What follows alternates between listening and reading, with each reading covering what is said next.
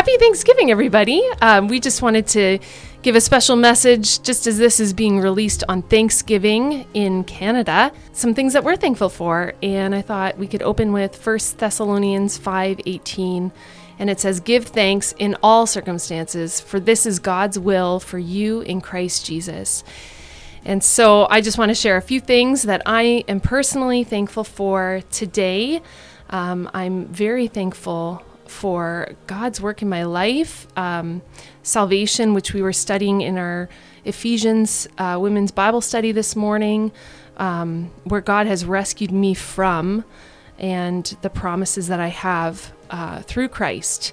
And I'm thankful for that. I'm thankful for the journey that I've been on in the past 3 years since COVID hit and kind of rattled my world, my family's world. I'm thankful for how God has used that to really reveal Himself in a new way to me. I'm very thankful for my husband and how through the trials that he has been through, that he has let God lead him, and through that he is leading our family. I'm thankful for his sacrifices for our family. Very thankful that my children are following the Lord and trusting Him, and that their faith is growing. And I'm thankful for all the people that are speaking into their lives and mentoring them. I'm very thankful for our church family. It's hard to put into words just how meaningful it has been to be part of such a vibrant community in a time of need where really the hands and feet of Jesus are so evident, and the love of God through others. It has been just beautiful to be able to experience that, and hopefully to be able to show that as well to other people. I'm thankful for God's word and just His faithfulness in our lives. I could go on, but I'm going to pass the mic over to Susie. Yes, thanks, Sandy. And thank you for that verse. The part that really stood out to me in that verse was that it's God's will for us to be thankful. Mm-hmm. And even in the difficult circumstances. And I love that because right now I'm personally going through a good season. Things are good in the church, in the home. Life is really sweet. But we need to remember that even when life isn't sweet, we are called to be thankful. And there's some things that we can always be thankful for, and that is the grace and goodness of the Lord Jesus Christ. And I am personally just so thankful for how He has worked in my life, that I am not who I used to be, and how He's continuing to work in me. And just knowing that He who began a good work in you will carry it on to completion, I can be confident that I will be a different woman in 5 years because God is continuing to work in my life, and that's pretty cool. And even just thinking back over the last several years, particularly just thinking about the fact that our church just celebrated 22 years of ministry, and how He has used this church to impact me, and how He has used this church to save each of my children. And each of my children, who are now all adults between 18 and 25, are following the Lord. They love the Lord. They're involved in ministry. And I'm just so thankful for how God has used the teaching of this church, but also the many men and women who have invested in my kids, some very intentionally, others by just being godly and wise men and women. And my kids have been impacted by that. Sometimes when maybe they've made up for the weaknesses of my husband and I, where we didn't do everything right. Maybe others came in and fulfilled some of that. Or times when my husband and I may have taught and modeled certain things, but it was affirmed by other believers. And sometimes during certain seasons, it's easier to hear it from another older mentor rather than just from mom and dad. And so I'm just so thankful for how God has used this church. I'm thankful for my husband, who has led this church with wisdom and integrity, with boldness and courage. And I've seen my husband grow in tremendous ways over the last 22 years. And so I'm thankful for all that God has done and how he uses my husband to lead well, to be courageous, and particularly over the last 3 years, as Sandi already mentioned, just seeing him lead with courage during the crazy COVID years, right? It was a hard time, and it was hard on all of us, but he remained firm in his convictions, and he stood firm on the sovereignty of God, and he bowed to no other. He bowed to the Lord Jesus Christ and him alone. And so I'm just so thankful that I have a husband who leads his church that way, but also who leads his family that way. And I know that myself and our children have benefited greatly from that. And so that's a few of the things that I'm thankful for. And of course, I'm very, very thankful for the last 9 months of being a grandma. I have a 9-month-old grandson and a 4-month-old granddaughter, and they really are the delight to our home. They are just so wonderful. We love them so much. And I'm so thankful that God blessed our children with their own children now, right? So yeah, a few things that I thought I would mention. And I just encourage all of you to take some time, no matter what season you're in, to think about some things that you are thankful for and to enjoy this Thanksgiving, whether you're going through good times or bad times. Praise God for who he is and what he's done in your life, and fill your heart with gratitude, because that is God's will for you. Happy Thanksgiving.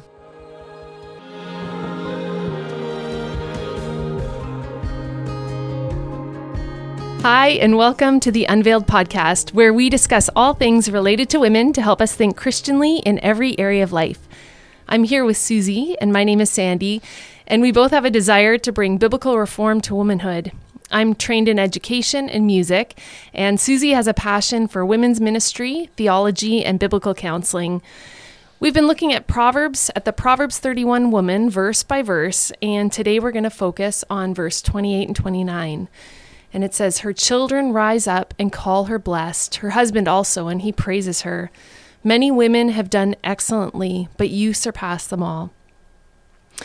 And as I was preparing for this and thinking about this verse specifically, I think how easy it is for us to go out to church, to the store, wherever we maybe to work, and to come across as wonderful people. You know, we can get along well with other people, have a good front. But this verse is very telling because it's her children and her husband who know her best, and they are blessing her. And just recently, my husband went away on a business trip, and he ended up staying at a bed and breakfast. And the host was having a bonfire that night, and my husband, it's one of his favorite things, is to be outdoors under an open sky with a beautiful bonfire. So he was looking forward to doing that. And he went out to the bonfire, and there was another man there, and they started chatting and having a nice conversation. And then this man's son came out, older teenager, and he started roasting marshmallows, and it was a good time. And then the wife came out, and immediately she started nitpicking at her son and how he was too close to the fire, or, being dangerous, or, thing after thing, to the point where he got up and he handed the roasting stick to his dad and kind of shrugged and walked off, very dejected. And my husband stayed around a little bit longer, but this conversation kind of got overrun by the wife. She was interrupting her husband almost every sentence, and my husband finally got really annoyed, and he ended up just going in. And it just really was a very good reminder that as women, as wives, as mothers, we have a great ability to set the tone within our families, the day-to-day environment. And it just really was very clear. And we see that in this verse, for her family to honor her and praise her in this way, it is extraordinary. So, Susie, for women who are listening who want to have this said about them by their husbands, by their children, by those who know them the best, how can we cultivate this sort of legacy? Yeah, good question. And I just want to say as well about the story that you told. I think it's so easy for us to be able to see in other people when they've deflated their children or their husband. And I think maybe we need to be more aware of that in our own lives. Watch our kids' facial expressions or our husband's facial expressions. And when we've deflated them, let's be willing to change course and do things differently and step back and change our ways, right? Yeah. But this idea, even the way you said this question, when you said for the women who are listening who want this said about them by their husbands and children, I think first of all, we need to remind ourselves that we shouldn't first and foremost want that to be said of us by our husbands and our children, but ultimately we want that for the glory of God, and we want to be able to finish our lives and be able to face our Savior and have Him say, "Well done, my good and faithful servant." And any legacy that we leave, ultimately it is for the glory of God, the goodness of God. It's not so that people can praise us and say how great we have been. But if we have been faithful, it is appropriate for our husbands and our children to give us praise, right? And I do think that leaving a strong legacy is on the mind of a lot of parents. And as I was thinking about that, I was thinking it's probably also the root of many of our fears as new moms, right? Last year, I had designed a curriculum for first-time moms, and it's designed to be done in a group context. Our women's ministry is just starting their second group using this curriculum. And the very first week, we talk about the fears that moms face, because I remember very specifically some of the fears that I had.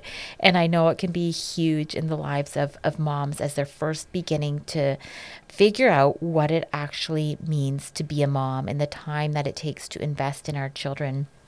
And as I look back, many of my fears were rooted in wanting to leave a strong legacy, right? I wanted to give my child the right amount of physical and the right amount of spiritual nurture. I wanted to be able to equip them to grow into mature Christians. I know there's a lot of vulnerability in this, and I didn't want to discipline too strongly, but I didn't want to not discipline at all. I know that one word to a child, if it's spoken in the wrong way, can shape a child for a long time until the gospel comes in and reshapes them. And I didn't want to be responsible for that, right? It's quite a responsibility to suddenly realize, like, I am responsible to disciple this child. And sometimes we maybe take a little bit too much ownership there, and we think we're a little bit too powerful. Yes, we are called to be faithful, but in the end, we have to recognize that it's God who's going to grab a hold of their hearts and actually save them. But we do want to be faithful with that. And so these are good questions to ask ourselves. And so what I decided to do to prepare for this is ask my kids. And I asked them a question about the things that I had done well and the things that I could have done differently. At this point in my life, I have 5 children. They're all adults between the ages of 18 and 25. And in all honesty, they actually do a very good job at honoring me. And so I don't take credit for that, but they actually do this verse well. So good for them. And in all honesty, I should probably give a shout out to my husband, because my husband does this well. He's good at verbally honoring me, and I think the kids have learned that. So I am blessed. I will acknowledge that. But at the same time, I do know that I haven't done things perfectly. There's things that I should have done differently. And even some of it is partly I'm a flawed person. I am a sinful person, and my sin nature comes out in times of pressure. And having children can be some pressure, right? So I'm fully aware of the fact that I didn't do everything perfectly, even though my kids are now very good at honoring me. But I think we can learn from both strengths and weaknesses, both positives and negatives. And so I'm willing to share with you a little bit about what they said to me. And it was my oldest daughter and my oldest son that actually responded, and I didn't follow up with my other kids. So you can ask them yourselves if you run into them. Feel free.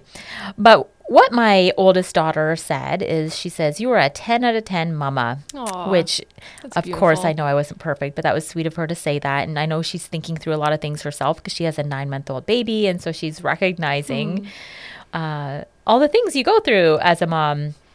But here's the things that she said that I did well. She says, talking through sins and struggles from a young age into adulthood. You took time to talk through the sin issue. If I disobeyed or disrespected you or my siblings as a kid. When I became a teenager and an adult, you became more like a mentor. You helped me sort through struggles in life and gave me godly perspective. You prayed with me when times became hard. You were a great person to have discussions with and have a good balance between being a parent, mentor, and friend. If you wronged me, you apologized, and that was really admirable. I've benefited from your discussions from childhood to adulthood.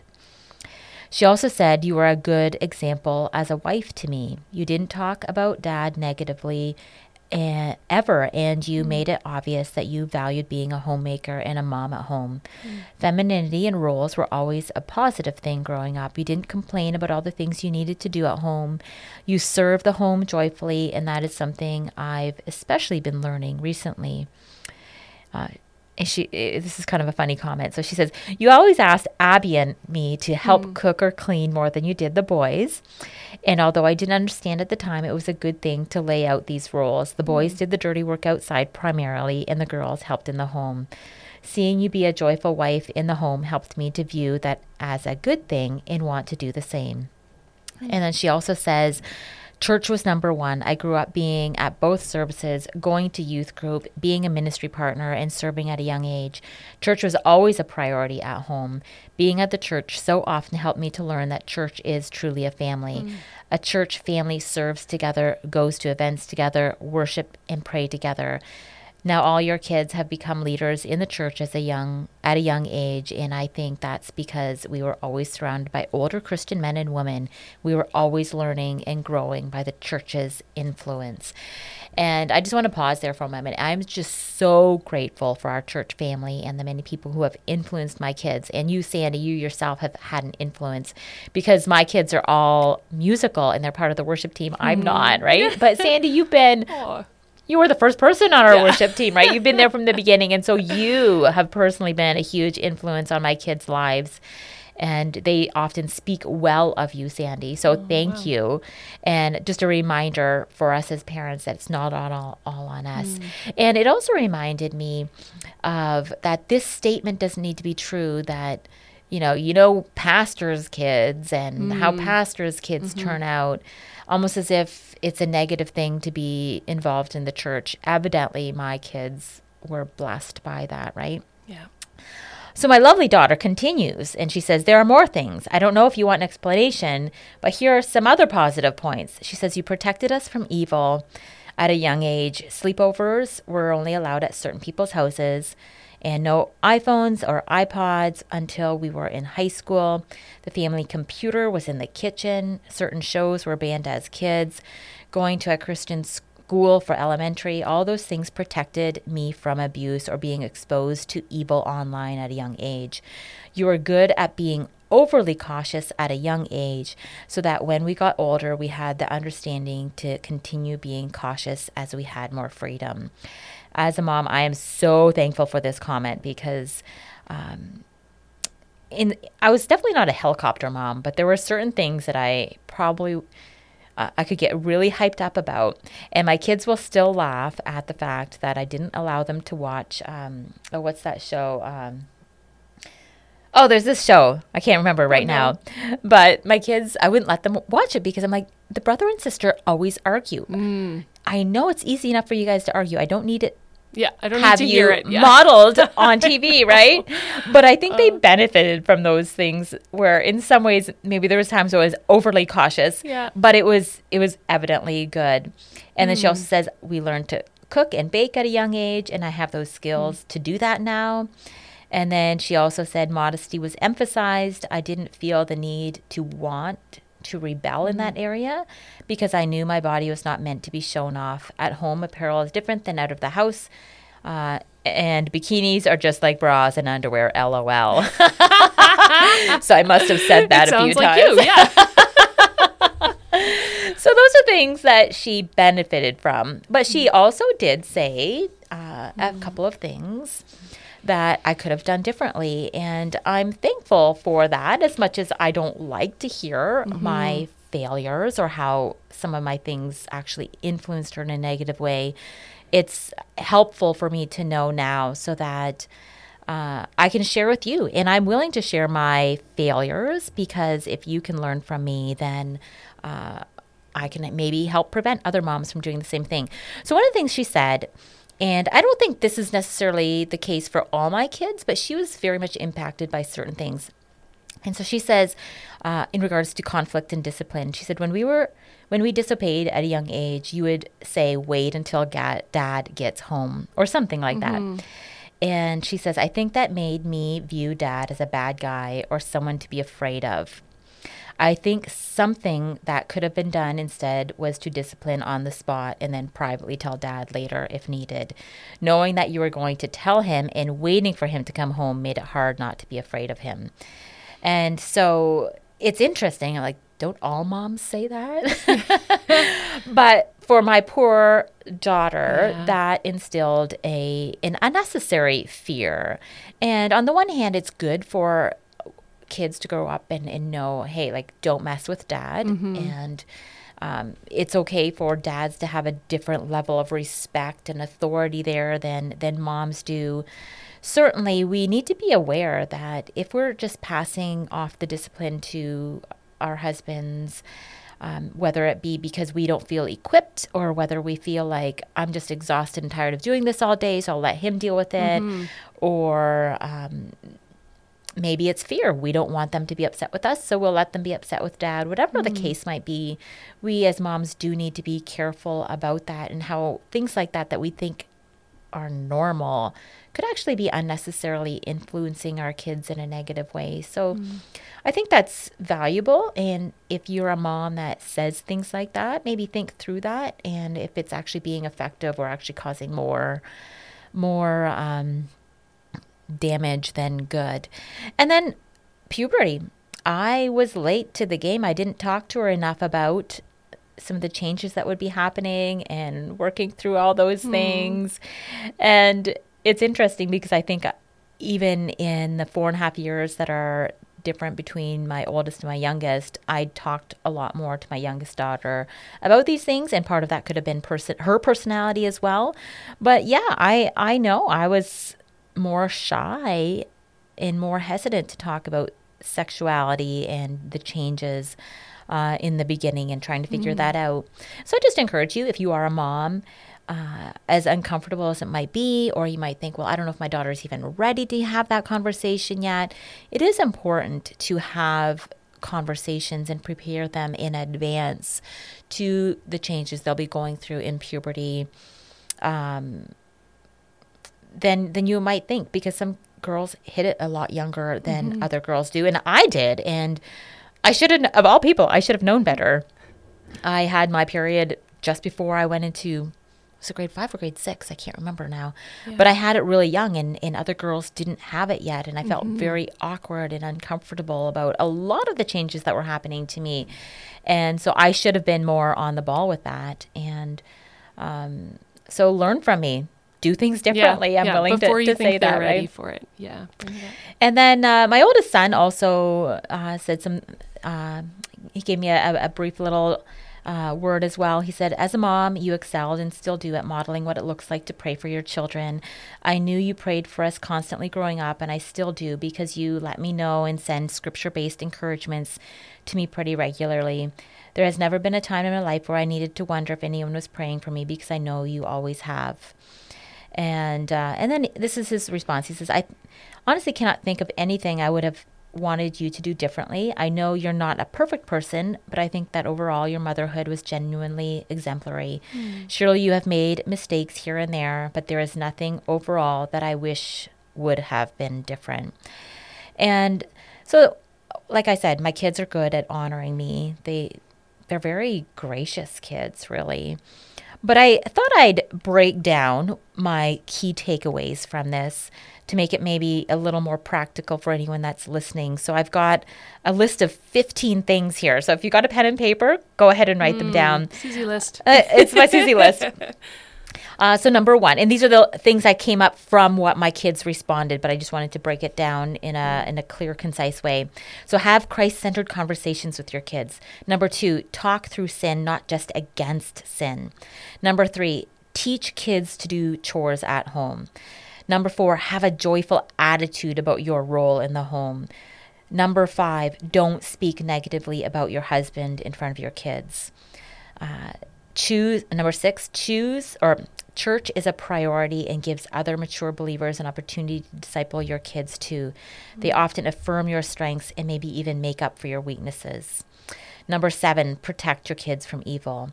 Number eight, have clear boundaries about sleepovers, phones, and computers. Number nine, be more careful when they are young so that you can give them more freedom as they get older. And then obviously that's if they have actually responded responsibly, right? Yeah. If they've earned your trust. Number 10, teach homemaking skills. Number 11, teach and expect and model modesty. Number 12, discipline on the spot. Don't wait for dad.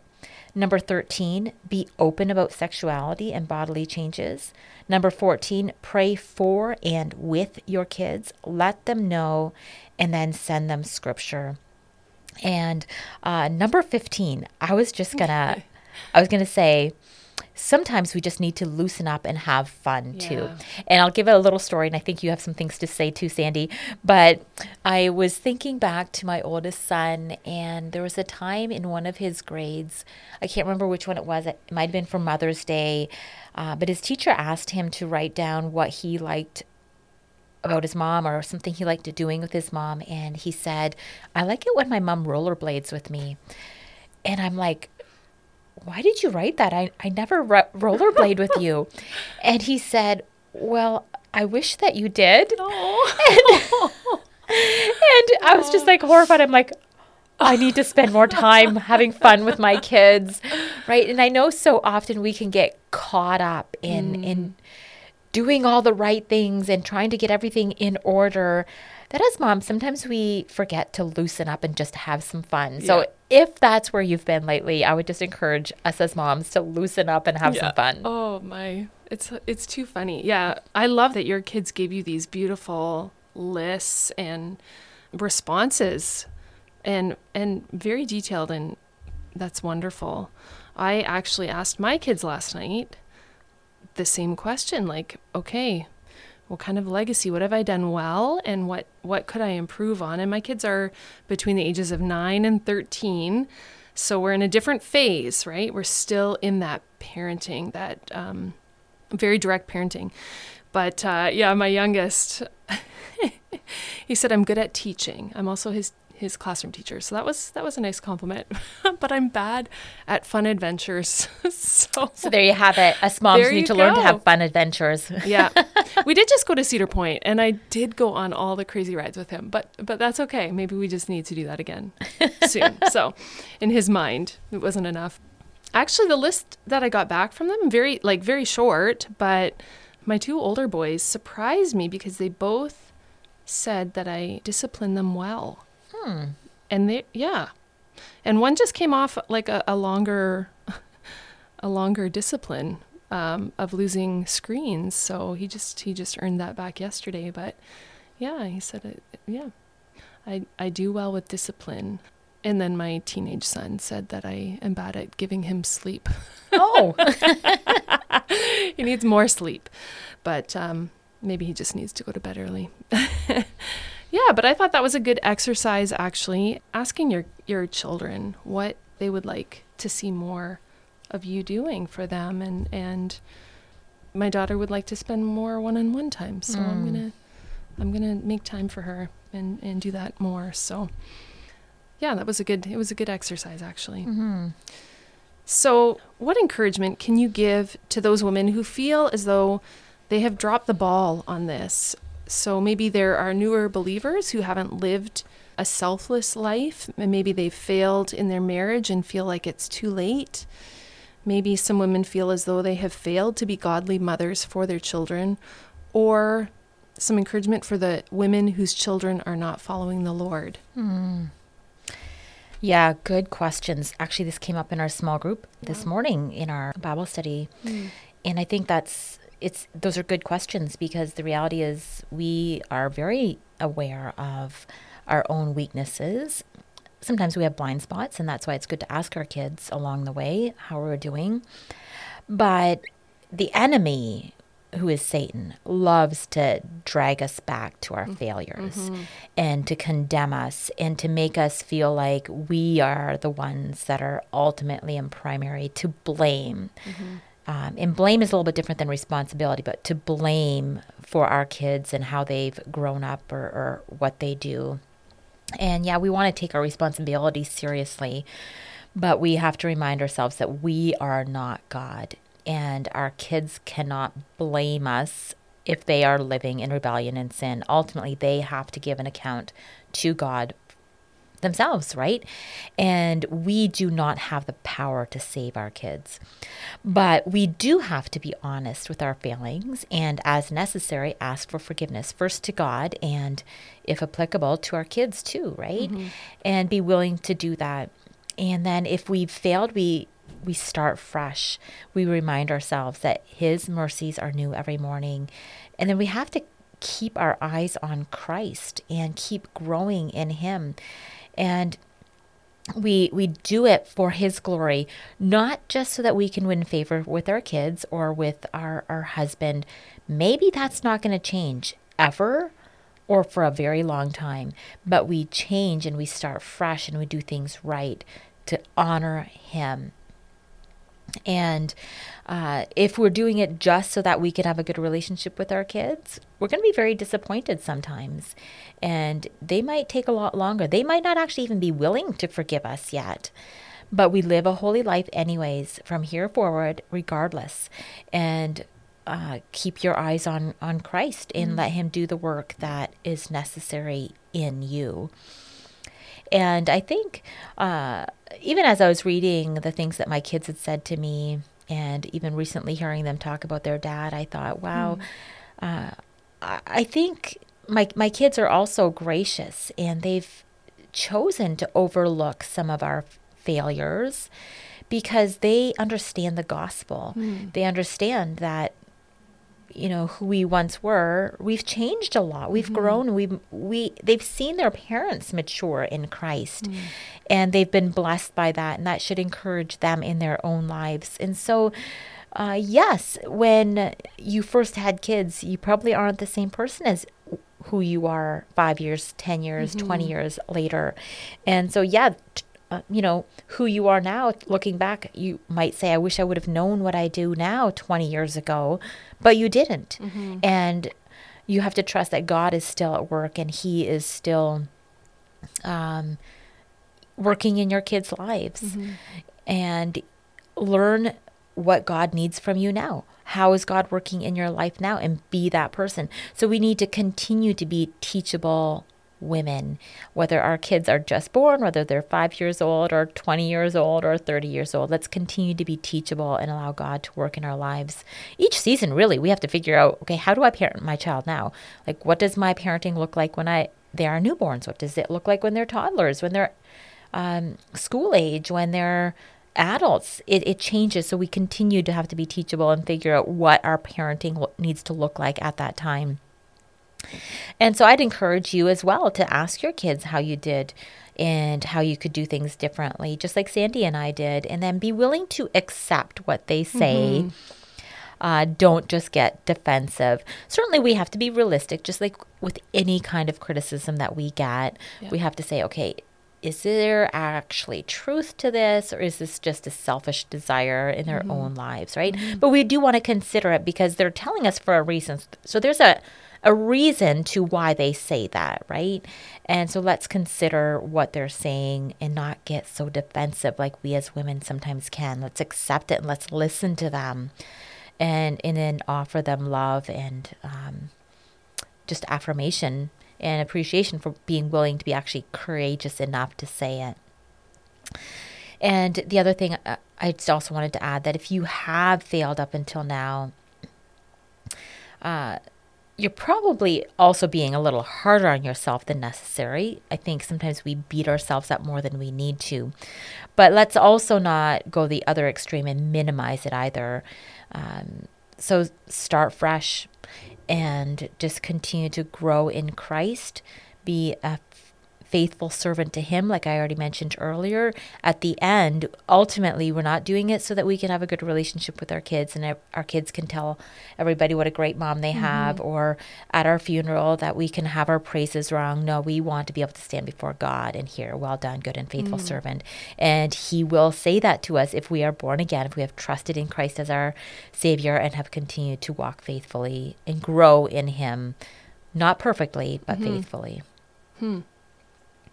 In your experience in counseling and in church ministry, what are some ways that women sabotage their relationship with their own family? Right. And so, sadly, I have quite a list here.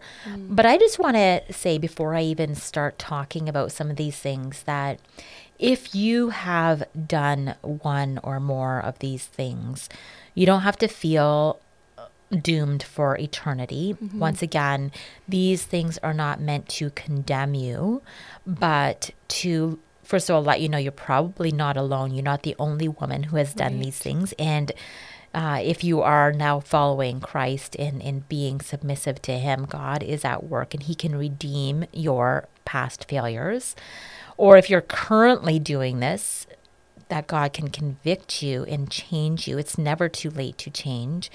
So please don't view this as a judgmental list, but this list is meant, if there's any blind spots in your life, to help you to continue to grow and to renew your relationship with the Lord, your mind in Christ, and hopefully maybe help you to understand why maybe there is a disconnect in your family and what you can do differently.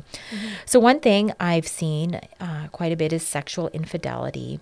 And it's not just men that are sexually unfaithful to their wives. Many women have also been sexually unfaithful.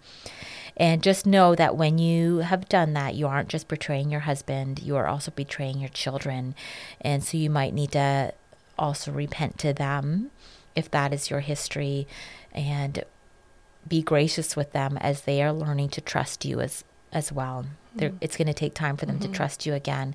And that's one of the consequences that shouldn't, once again, put us back in a place of despair, but let's be gracious with them and work with them and ultimately renew our minds and our behaviors in Christ for his glory.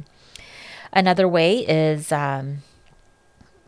being distracted by our phones. That's a huge thing these days. By our career or even work in the home, right? Being so busy working and doing things, we're distracted. Another thing is being manipulative by feeling sorry for ourselves. Sometimes moms can, in front of their kids say, oh, I'm such a bad mom. And the reason we say that is not because we're apologetic, but because we want affirmation, right? Yeah. That's being manipulative. Yeah. And then if they're going through a hard time, making it all about your failure rather than their hurt, right? So if they've been hurt by something you did, oh, woe is me, I'm such a bad mom. Like, I can't believe I did that. That totally takes away ownership and the fact that your child just told you that they've been hurt. All of a sudden it becomes all about you. So those are manipulative tactics that I think sometimes we can, get into without even realizing what we're doing. So let's be careful on that. Another would be not modeling or enforcing morality in their homes. We shy away from being legalistic, but that doesn't mean we shouldn't value morality. We have to be careful on that. And then another thing would be dominating or belittling their husbands. And then also their adult or almost adult sons. We have to be very careful about that. That's going to affect your kids in a negative way. Kind of along the same lines, but different, would be babying our sons. Sometimes we don't like our husbands having a strong hand and being strong leaders. And so we overly baby our sons, and we force them to be, or train them to be codependent on us. And we want to hold on to our little boys, and we want them to be cute and to be have long fluffy hair, so that they're almost a little more like girls than they are boys, and so that they need you. So they need exactly. Yeah. Yep. And it's time to let them go and to raise them to be adults and to affirm their adulthood, right? Mm-hmm. And along that is belittling other men in our lives, either through our words or our attitudes. Kids pick up on that, so we have to be careful about that. I was recently listening to a podcast that was featuring Owen Strachan, and a few of the things that he said is, he says, train your boys to be husbands, to be fathers, to be leaders, protectors, and providers. They need to be trained to be sacrificial, to work hard.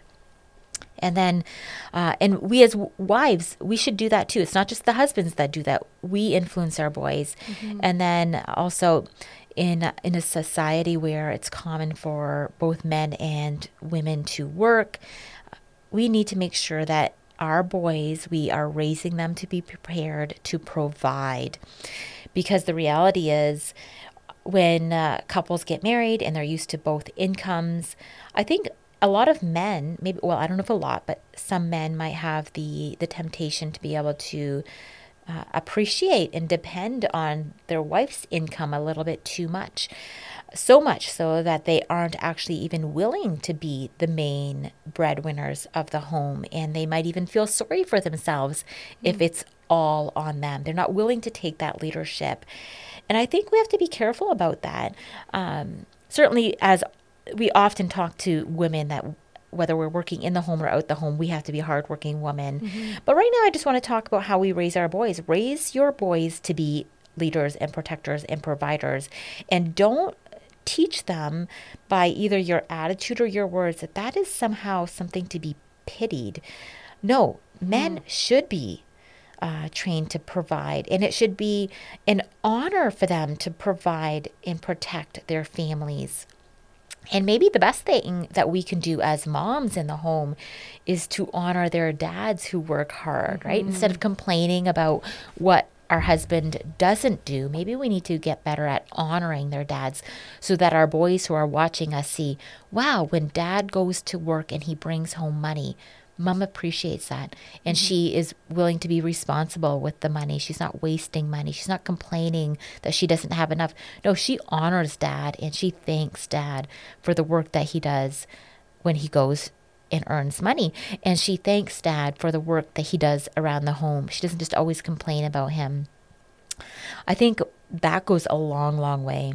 And along with that, don't pity the man. I kind of already said this, but don't pity the man who works hard to provide for his wife and kids. Honor him, right? Let's view this as a good thing. Let's change society and once again say, no, this is a good thing when men go to work and earn money. Let's not just focus on, well, dad's never home and he's not available to come to this and he's not available to do this. Maybe there's times when men need to be talked to about being workaholics. But hey, men do need to go to work and provide for their families, so let's not make this a bad thing. Yeah. So along with that, we need to reject the mainstream that promotes men as idiots, as just being goofy and immature, boys who never grow up, right? Like almost every TV show or movie you're going to watch promotes this ideology. Yes. And we can reinforce that by the way that we talk about men. Yes. So let's affirm that it is good to be a man, that men are leaders and influencers, and honor the men that do this. And sadly, we have a nation that's in crisis. And the things that I might have said, they make sense to me, but maybe some of the women that are listening are thinking, whoa, like, is this like patriarchy? What's going on here, right? Yeah. Let's just face it. Our nation is in crisis, and it's no wonder that we are going through some of the things that we're going through. I believe that we are being judged for permitting so much evil, all this gender ideology, and we're allowing for bodily mutilation. And just recently, I heard of a mom who forced her teenage daughter to get an abortion. And her brother's response was to laugh about it and to say, well, yeah, I've also forced my girlfriend to have an abortion.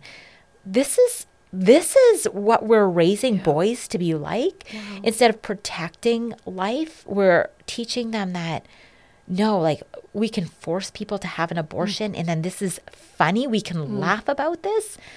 That is not what manhood is about. Let's raise men to speak up. The common phrase amongst abortion activists is, to tell men that they have no right to say anything because it's not their body. They don't have a uterus, and so they need to stay quiet. That is so false and so evil. No, men are to protect and to provide. And as much as I don't endorse sex outside of marriage or endorse having children outside of marriage, if it happens, let's take on the responsibility to raise these children and to love them, and not to love our own careers or our own education more than the responsibility of raising children. And so it's all too common for women who get pregnant outside of marriage, and if they're in college or in university, to think that it's okay to kill their baby because the baby would interfere with their education. We have diminished life and the value of life, and we have raised education to be at such a high bar that girls and boys are willing to say, yeah, we can just kill our baby because we don't want them to interfere with our education, with our career. We live in a sick world, and so we have to speak strongly into these issues. We have to raise men to be men and women to be women, men to love the role of manhood and providing and protecting, and women to love the role of being at home and being feminine and raising children. Those are good things for those who are able to do that. And so as moms, we need to be in God's word so that we are more influenced by God and his people than we are by the ideologies that are so false and so damaging in our world. Yeah, amazing. Yeah. In God's word and talking about it at home too, and preparing our children for what they're going to have to battle, right? So, yeah, wow. As grown women, how can we and how should we honor the mothers in our lives, both the believing mothers and the unbelieving mothers? Great question, because we already talked about how our kids honored us and also shared a few things that we could have done differently. And it feels great to be honored, doesn't it? Yeah. It really does. And yet maybe sometimes we think about that more than we think about how can I honor my mom. And I think the older we get, the more we're aware of the strengths and weaknesses of our own parents. And sometimes we focus on their failures and we judge them and we blame them and we're disappointed in them. And if we have reason to be disappointed, you know what, let's not deny that, but let's take that to God and just entrust God to heal us from any of the damage that's been done. And then as we are able to, let's choose to honor what they have done. And that means we need to be gracious on their failure, not to minimize it, not to ignore it. If necessary, we need to confront them on it. But let's not just focus on their failures. I think we need to, like, just simple things, like be intentional about calling them, even if they don't initiate calls with you, right? How many adults, whether it's men or women, don't have that complaint? Like, I wish my mom or my dad would call me more. And as much as it should be on the parents, you're an adult now too. Yep. Take the initiative, right? Let's do it. Yep. Love them. And hopefully your example that will then be an example to your kids, that when they get older, they will take more initiative, right? But even if they don't, ultimately, let's be obedient to God's word and honor those who have taken care of us. And I think we need to tell them what we need. Don't just assume that they know. Recently, I was chatting with a woman who's gone through some grief in her life, and her family is silent about it. They show up and they have family gatherings, they get together, but this woman just wishes someone in her family would ask her how she's doing, and they don't.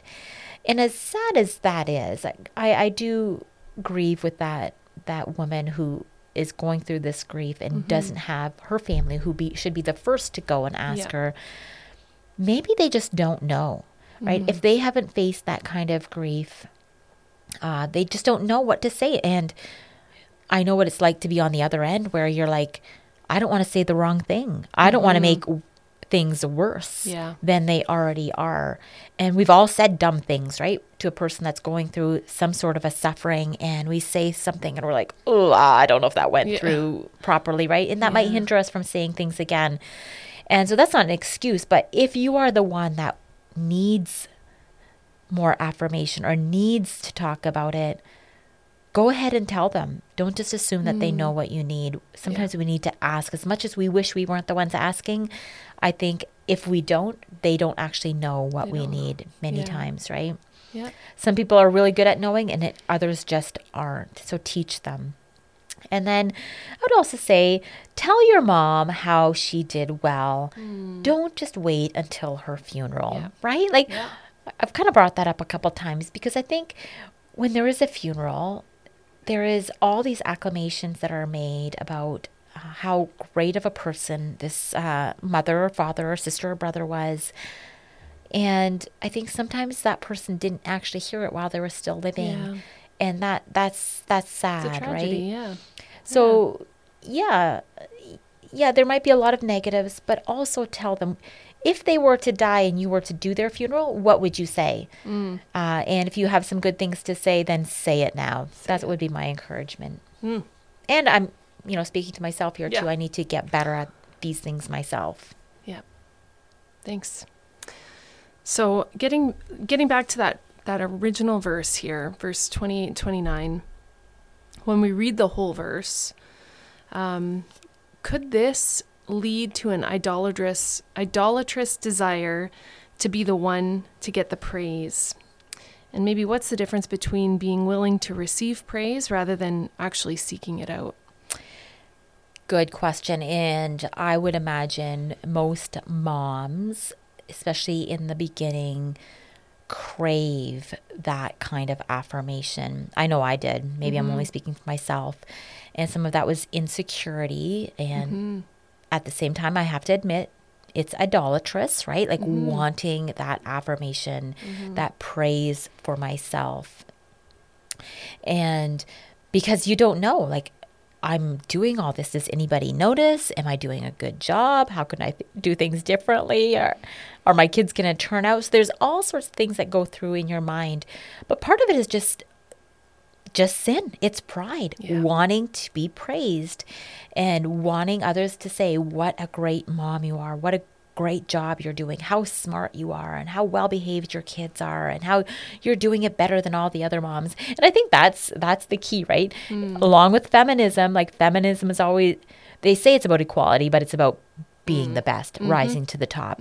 And there is that desire in each of us that we need to learn to replace with idolizing ourselves to worshiping God. And I think that comes with maturity and understanding that everything that has been entrusted to us is a stewardship. And I know we've talked about stewardship before on this podcast, because understanding stewardship really is valuable in being able to do things with excellence without idolizing it, and knowing that we're doing it for God's glory, not our own. You see, God has entrusted these children to us. And so, of course, we have to take this seriously. We want to do it with excellence. We want to do it in a way that honors Him. But we also have to recognize that we can't do any of that without the grace of God in our lives, without His wisdom and His strength and His work. If it wasn't for Him, we would all fail at being moms. And so giving Him the glory and being willing to say, I do this, and I'm able to do this by the strength that God provides, by the wisdom that he gives me in his word, by the fact that he's transformed my life. And as we get the praise, we give it back to God, and we're just humble and thankful that he has been gracious enough to give us what we need for that very moment and for those different seasons in our life.